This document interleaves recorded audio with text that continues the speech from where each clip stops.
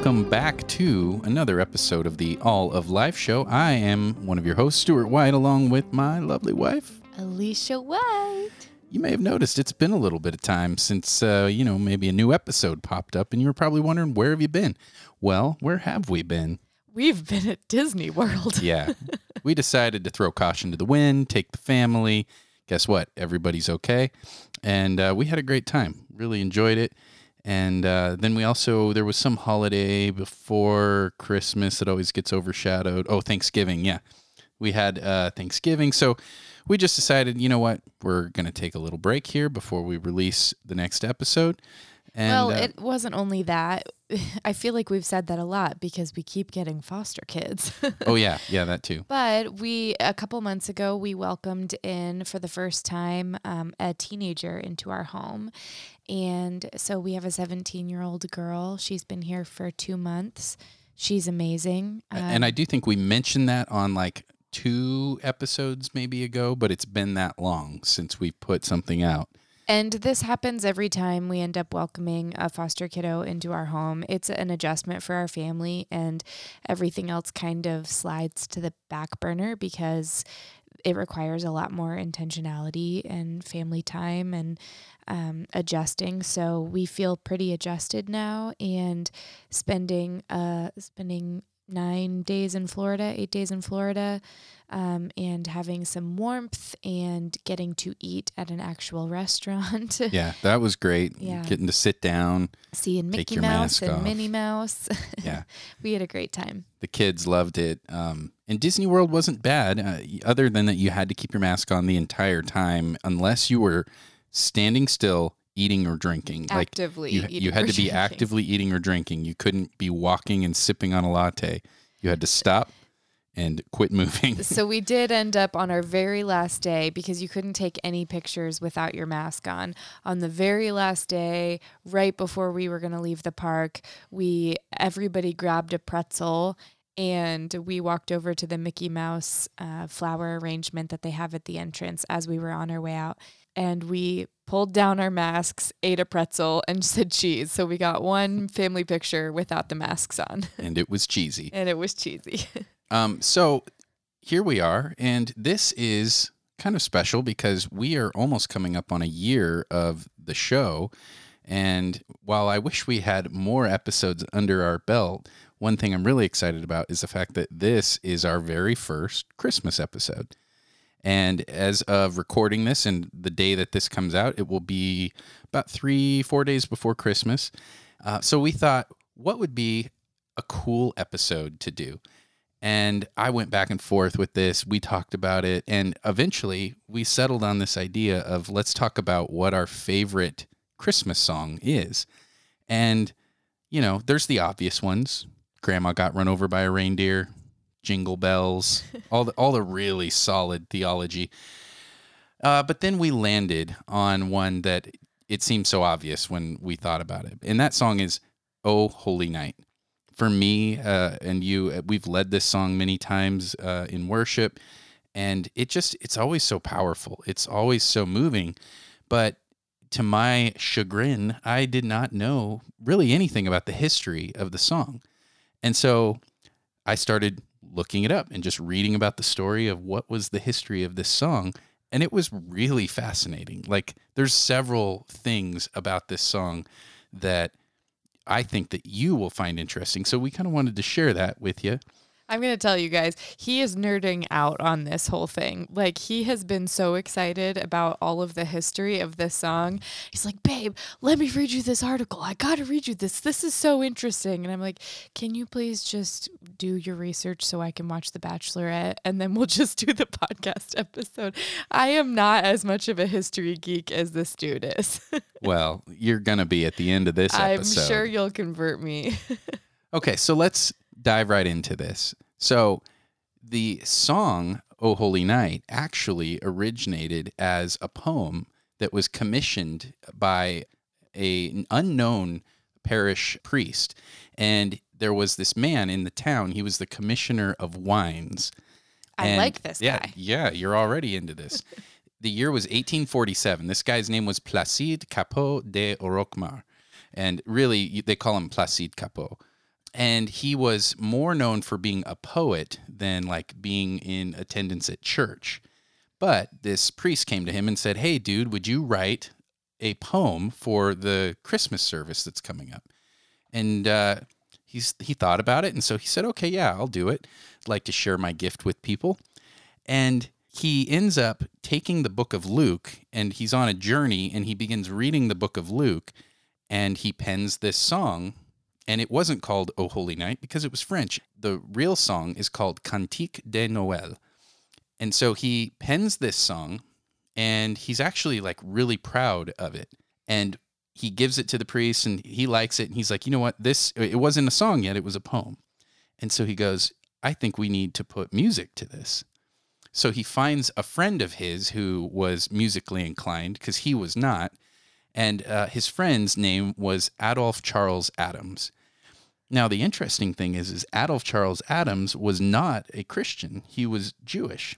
And he took on the role anyway, and he wrote this beautiful music for the song, and they perform it 3 weeks later at this Christmas service.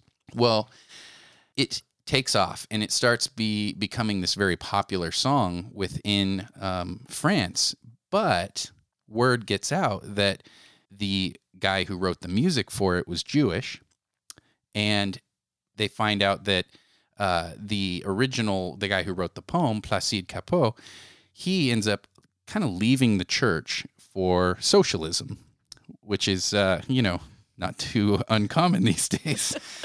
And he just slipped that in there, babe. Nice. So the church actually says, "Hey, this song is unfit for being performed in the church anymore." But a lot of the French people kept performing or singing it in their Christmas ceremonies or whatever they did in maybe their small towns or in their homes. Well, this was that way for a while. And then this American writer, John Sullivan Dwight, came upon the song, and he was like, "Wow, this is beautiful. I want to translate this into English." And he was a Christian, but also he was an ardent abolitionist, it says. So he was very much against slavery. And again, this is 1847, and on. So he translates this song into English, and we're actually going to read the literal translation from French and then read the English translation. And as you look at it, he's going to do the French version. I'm going to do the English version. I'm going to read the translation in French. I am not so good in the French.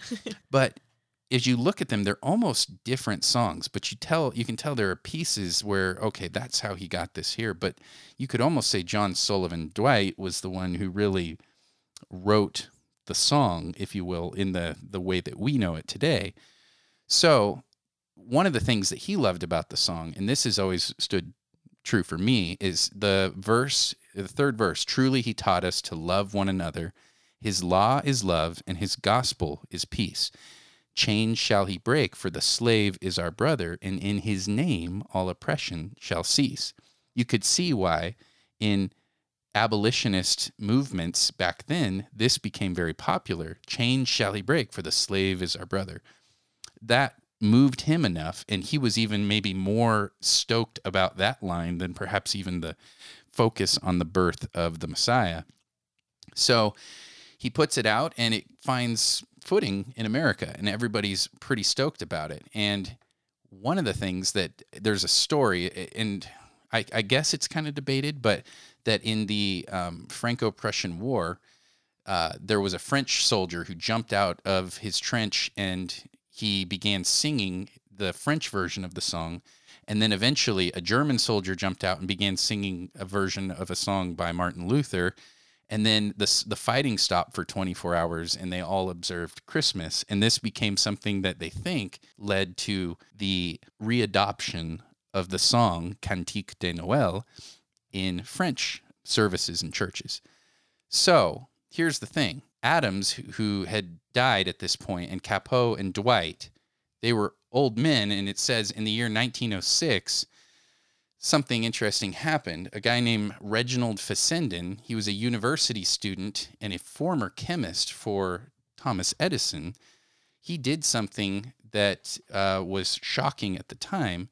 He sent the very first radio broadcast. He sends this voice message, and everybody who was listening to the Morse code all of a sudden hears this man's voice over the airwaves in 1906. And the thing that he read was from the book of Luke. And it came to pass in those days that there went out a decree from Caesar Augustus that all the world should be taxed. And so he reads the book of Luke to them, and everybody's just like, this is like a miracle. Something from heaven must have come down. What is going on? They can't figure it out. And then at the end of it, he finishes reading, and he picks up his violin and he plays "O Holy Night." So this was the very first song, first music ever broadcast over the airwaves, which is pretty awesome, I think. So since that very first Christmas in 1847, the song's been sung millions of times over the years and played by everybody. And yet it has such a powerful message to it. Like, I think that's the reason I've always liked the song. But this, for me, makes it even more significant, just the history of it. You have a song that was written by a man who later left the faith, and the music composed by a Jewish man who didn't believe in Jesus as the Messiah. And then it gets picked up years later by an American man who changes the lyrics a little bit to fit American, English. And the song just blows up, and it speaks to the abolition of slavery, and it speaks to all men being created equal, and all these amazing ideas that came from God. And so I've just always been really touched and moved by the song. And I wanted to read the lyrics in French, and you guys can see just how different it actually was versus what Dwight ends up writing in the English version of the song. So this is the French translation, and it says, "Midnight, Christians, it is the solemn hour when God as man descended among us to expunge the stain of original sin and to put an end to the wrath of his Father. The entire world thrills with hope on this night which gives us a Savior. People on your knees attend your deliverance." And an alternate translation I found was, "Behold your deliverance. Christmas, Christmas, here is the Redeemer. Christmas, Christmas, here is the Redeemer. The ardent light of our faith guides us all to the cradle of the infant, as in ancient times a brilliant star conducted the Magi there from the Orient. The King of Kings was born in a humble manger. O mighty ones of today, proud of your grandeur, it is to your pride that God preaches. Bow your heads before the Redeemer. Bow your heads before the Redeemer. The Redeemer has broken all shackles. The earth is free and heaven is open. He sees a brother where there once was but a slave. Love unites those who restrained the sword. Who will tell him our gratitude? It is for us all that he was born, that he suffered and died. People stand up, sing your deliverance. Christmas, Christmas, let us sing the Redeemer. Christmas, Christmas, let us sing the Redeemer." I mean, you almost wouldn't recognize those lyrics. You get like the association of certain lines, but it's almost a completely different song. And I was reading that too and thinking, this was written by a guy who allegedly he may not have even been, a believer. And yet he has lines in there like, what is it? Where does he say this? He says, "O mighty ones of today, proud of your grandeur, it is to your pride that God preaches." And then later on he says, "It is for us all that he was born, that he suffered and died." Like, this is a Christmas song, but he's looking forward to the crucifixion and the resurrection. So I find that really interesting. So then if we read the English translation as it was originally written by John Sullivan Dwight, it says, "O holy night, the stars are brightly shining. It is the night of the dear Savior's birth. Long lay the world in sin and error pining, till he appeared and the soul felt its worth. A thrill of hope the weary world rejoices, for yonder breaks a new and glorious morn. Fall on your knees, O hear the angel voices. O night divine, O night when Christ was born. O night, O holy night, O night divine. Led by the light of faith serenely beaming, with glowing hearts by his cradle we stand. So, led by light of a star sweetly gleaming, here come the wise men from Orient land. The King of Kings lay thus in lowly manger, in all our trials, born to be our friend. He knows our need, to our weakness no stranger. Behold your King, before him lowly bend. Behold your King before him bend. Truly he taught us to love one another. His law is love, and his gospel is peace. Chains shall he break, for the slave is our brother, and in his name all oppression shall cease. Sweet hymns of joy in grateful chorus raise we. Let all within us praise his holy name. Christ is the Lord, then ever, ever praise we. His power and glory evermore proclaim. His power and glory evermore proclaim. You know, it's like almost you're reading the Psalms as you're reading that. And I think that's something else that when we've done this song and performed it, it always moves me. Like every time I'm often like almost to the point of tears, because the music combined with the lyrics and the power of what it is that we're singing about, you know, like he knows our need. He's no weakness to, or no stranger to our weakness. And we behold our King, and yet we bend before him lowly, like picturing him in the manger. Here's your King. To me, it like raises images of Christ talking about like when he goes to wash the disciples' feet. And then they're like, what are you doing? You can't wash our feet. And he tells them like, you know, look, if you're clean, I've washed all of you, but this is what I've done as an example to you. If I have washed your feet, then you are no greater than the master. So follow the lead. It's just like the humility of Christ, the boundary transcendence that he has, where he's not far off. He's there with the people. He knows what it's like to be poor. He knows what it's like to be in pain. He knows what it's like to be a servant. He's not inaccessible to anyone. I love that. You know, that is something about Jesus that is unique and different, I think, than all other religions. Even the ones where they would say, well, you know, this guy or that guy, Buddha or whoever, was poor, but they sought to be separate from the people. They sought to be just to reach a level of enlightenment that others couldn't follow, not to bring light to the people. So I personally was very moved as I was reading all this stuff. And for me, having kind of more of a rack to hang the hat on for all this, it will make this song even more significant in the future as we perform it and lead worship or attend a worship service. So as you go out this week, as you most likely will hear this song, maybe this will be something that the Lord will speak to your heart and go, how amazing that God can use a man who may not be a believer, a Jewish man who isn't a believer, and then a man in a country, 3,000 miles away years later. And then it can be the very first song that ever goes out over radio waves.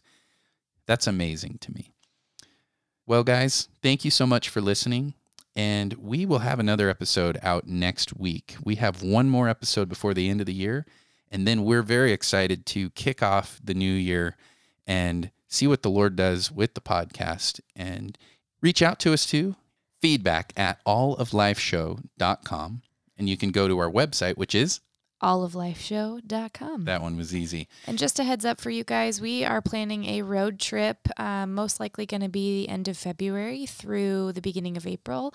We're going to be traveling down the West Coast, probably toward the Arizona area. So if you are if your church is struggling, needing somebody to come lead worship, or if you guys would just like to meet up, we'd love to meet with you. But we have told you guys before how much we love leading worship, and we'd love to just bring that to your church if you guys are meeting in person. So reach out via the email if you are interested in that. Thank you guys so much. We love you. We'll be excited to come to you next week. Merry Christmas.